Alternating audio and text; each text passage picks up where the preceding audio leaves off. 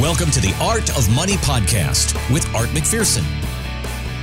Here this week with Art McPherson and Luke McCarty of the team. I'm Jennifer Perry. Check us out online. You can connect with us there anytime if you have some questions you'd like to address here on the podcast. Drop us that email at artofmoneyradio.com. Again, that website is artofmoneyradio.com. This year's changed a lot of things for a lot of us guys, but there's discussion in Congress right now about pushing maybe more money into the economy to keep things going while we fight our way back during the pandemic. So how much money? Former White House Chief of Staff Mick Mulvaney made this prediction on CNBC. My guess is it'll be at least $1 trillion just because politicians love that next level up of money. Keep in mind, they've already spent between the Fed and Congress, I think northwards of $6 or $7 trillion worth of stimulus here into this economy. So the amount of money is a lot less important right now than where that money goes. So I know some believe stimulus money really saved us during the 2008 financial crisis, guys. So do you believe it can work again, or is there a downside to all this government spending we're doing right now? Sure. So we won't know the downside for who knows how many years. That's the scary part. I do think the initial round of stimulus, really helped kind of backstop the economy. When the Fed went in and started buying corporate bonds, well, it may sound, we may not want the government to own a corporate bond, but that kind of, backstopped the stock market from falling. And so just depends how much we want the government to own.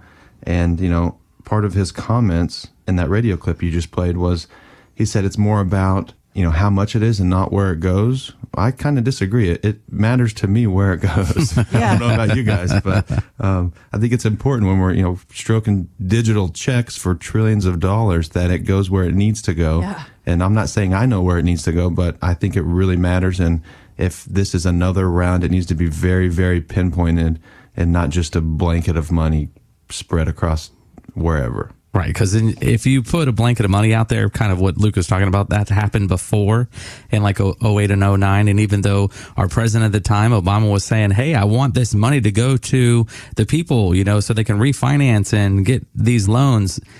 Even though he said that from the bully pulpit, there was no requirements on the companies or the corporations to do that, and they just got richer amongst themselves. So you've got to put guidelines out there and restrictions and limitations and be very specific, very pinpointed, just like Luke mentioned, so that that money gets in the hands of the people who need it the most and it does good economic good. Otherwise, the government's just wasteful spending of money again, and they already do that well enough. To just add trillions on top of that, there's going to be a price to pay. And if you look kind of back at gold in 18, we're about $1,200 an ounce. We're at $1,800 an ounce. So that shows some of the price to pay right there. Gold will always jump when we kind of deflate our currency. So anytime you print money or you open the printing presses, it's like issuing more shares of stock. Anytime you do that, it devalues your currency. So gold has jumped accordingly because of that. So one of the things that we watch all the time is, what do we incorporate in our different strategies with money and the different models we do. So gold is sometimes a factor, and you can see right now with our government and our spending, it has been a factor. Oh, it certainly has. And this is an issue we've been talking about for years, guys. I mean, sometimes you can look at any of the typical spending that they do and call it probably wasteful, but that makes a big difference when it comes to especially our taxes in retirement. And actually, Art, that's the focus of the new book that you've been writing with Mike Kinnett there at the office. This is what you guys really help people plan for, because we can't control the amount of spending that Congress is doing or tell them what to do with that money.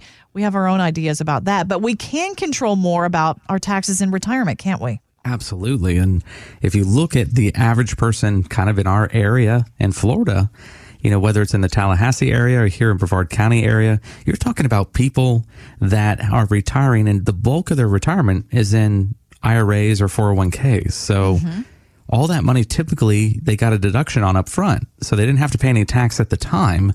But now when they start pulling that money out, and if it's a $1 or $2 million, even if you're just an engineer, something like that, over time, having a nice white collar job, you've got a lot of money in that portfolio. Well, guess what? The silent partner, the government, is going to want their piece now.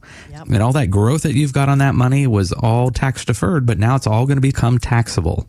So you have to pay your taxable income, and all that money that's withdrawn is taxable income to you, and it can cause you to jump brackets and things like that. So what we do for a lot of people now, because Roth IRAs are relatively new to the 401k structure, are helping people kind of use backdoor Roth conversions or just Roth conversions themselves, and doing some planning over a 5, sometimes 10-year period where we can take some of that taxable money and make it tax-free money. So it makes a big difference where it coordinates with Social Security, coordinating with your pension plans, trying to make sure that we can put our client in the lowest possible tax bracket we can get them in, legally and lawfully, of course. Of course, yeah. Well, guys, now that our tax day in July has come and gone, we're hoping that you didn't have to pay anything extra. And if you were fortunate enough to get a refund this year, the Motley Fool had a few ideas for how we might want to spend it, guys. But what would your advice be on this? Sure. So according to this article, the average refund this year was around $2,700. Okay. So if that's the case, and if you were an average person and you did receive a refund, there's several things that, the article says you could do with it. But, one thing we're always watching with our clients, whether they're working or retired, is, hey, do you have enough cash on hand? Do you have an emergency fund to where if the AC goes out, you don't need a credit card, or the AC goes out, you don't need an IRA withdrawal in the month of March, right? So you got to be careful when you pull money out. So have kind of a buffer of cash set aside. So if you got a refund, that's a good place. Build up that 3 to 6 months cash reserve. Another thing we're looking at is, pay off costly debt. So if you have high interest credit cards and you got a tax refund, you should pay off your credit cards. And it sounds simple, but it's very difficult when you have, an inflow of cash that you didn't know you were going to have hit your bank account and you want to go buy something. Well, I think you should either put it towards your cash savings or pay off some big time debt.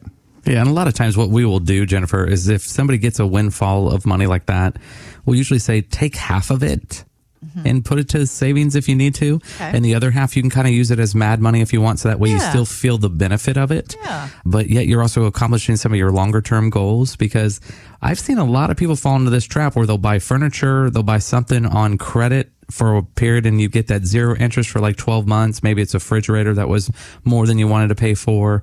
It was something crazy that you bought and you regretted it, but you had 12 months to pay it off. But if you miss it and you go to the 13th month, or if you're slow a month, a lot of times, if you read the fine print of those, it'll jump up to like 24, 25%. Ooh, ouch. So helping some of those people get rid of some of those notes that they've had on mistakes, because they did all that stuff usually before they came in and were a client of ours. But trying to help them clear the decks like that and make sure that their cash flow is good and their income's good, and getting rid of some of those ancillary bills that, I'll just put it this way, they should not be there in the first place, right, but we help them clean it up. Yeah, kind of nice to think about, guys. And another thing on their list here, they say, maybe contribute more to your retirement accounts. Use that extra money and get ahead a little bit that way. Absolutely. You can do a catch-up provision on your Roth IRA or regular IRA.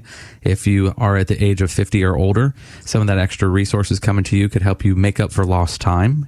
So instead of having the normal deductible limits, you can actually do a higher limit there. You can make up for some lost time that way. Or do some just side investing where it's still liquid and available for you in case of an emergency, but you can still have it invested in a savings type of a buffer program, but yet it's still growing, getting you good growth. Nice. And then the final thing on their list, I don't think we ever think about doing this with our tax refund, guys. I'm just going to be honest with you. But they say, maybe put that money toward doing some estate planning, because I think most people think that's expensive. But what do you think about that idea? It can be expensive. It depends what you need. That's what we help you with here. We say, hey, you may need a trust or you may not. So don't pay for it if you don't need it. But, that's a good point, too. If you have windfall money, if your average refund, like this article says, is $2,700, maybe you need a will, maybe you need a trust, but, powers of attorneys, things like that. Are your assets going to go through probate? That's the first question you should ask. The probate attorneys are going to take their cut, whether they do a whole lot or not. It's just there. That's how Florida works. So plan your estate to where your beneficiaries receive your assets and no one's taking a cut to give it to them. And a lot of the things under the estate planning side take a lot of years to do. So if you have a will or if you have a trust and you had that formed, the stats on trusts are kind of scary. And when I started working with attorneys on this, I kind of didn't believe it, to be honest with you, until I started seeing it evidenced. About 70 to 80% of the trusts that are created are unfunded. Wow. So that means that the purpose of the creation of that trust, it actually has not happened. So the client that created it, they kind of feel like it's done, when the trust was created and put into operation. But it takes a long time sometimes to get some of that stuff done. You have to go through a process. So a lot of the things that we do from a planning standpoint for our clients take several years. They may take 4, 5, 6 years out. So when we're doing wills or we're doing estate planning with clients and reviewing that, you may have major provisions. We had 2 provisions changed this year. We had one that just changed at the end of June. We had another provision at the beginning of the year, the Secure Act. And we got to make sure all those documents are updated to amend, if we have amendments that have to be done because of the language change of the legal framework. And then we'll have tax law changes. So we're always in those kind of accounts for our clients to make sure they're current and they're updated properly so that the purpose of it, if it's a trust or if it's a will, can be in operation and be handled the way they wanted it to be handled. Thanks for listening. Want more from Art McPherson of McPherson Financial Group? Find us online at artofmoneyradio.com. We are an independent financial services firm helping individuals create retirement strategies using a variety of financial and insurance products to custom suit their needs and objectives. Securities offered through World Equity Group, Inc., member FINRA and SIPC, a registered investment advisor. Investment advisory services offered through ProStatus Group, LLC. McPherson Financial Group and ProStatus Group, LLC are separate entities and are not owned or controlled by World Equity Group, Inc. Exposure to ideas and financial vehicles discussed should not be considered investment advice or recommendation to buy or sell any financial vehicle. Past performance is not a guarantee of future results. Investments can fluctuate and when redeemed may be worth more or less than when originally invested. Investment financial professionals are not licensed in all 50 states. Art McPherson is not affiliated with nor endorsed by the Social Security Administration or any other government agency and does not provide legal or tax advice. Please consult with your attorney, accountant, and or tax advisor for advice concerning your particular circumstances. Annuity guarantees rely solely on the financial strength and claims paying ability of the issuing insurance company. By contacting us, you may be provided with information about insurance and annuity products offered through Arthur McPherson. Florida Insurance License number A174725. Today's show has been a work of art.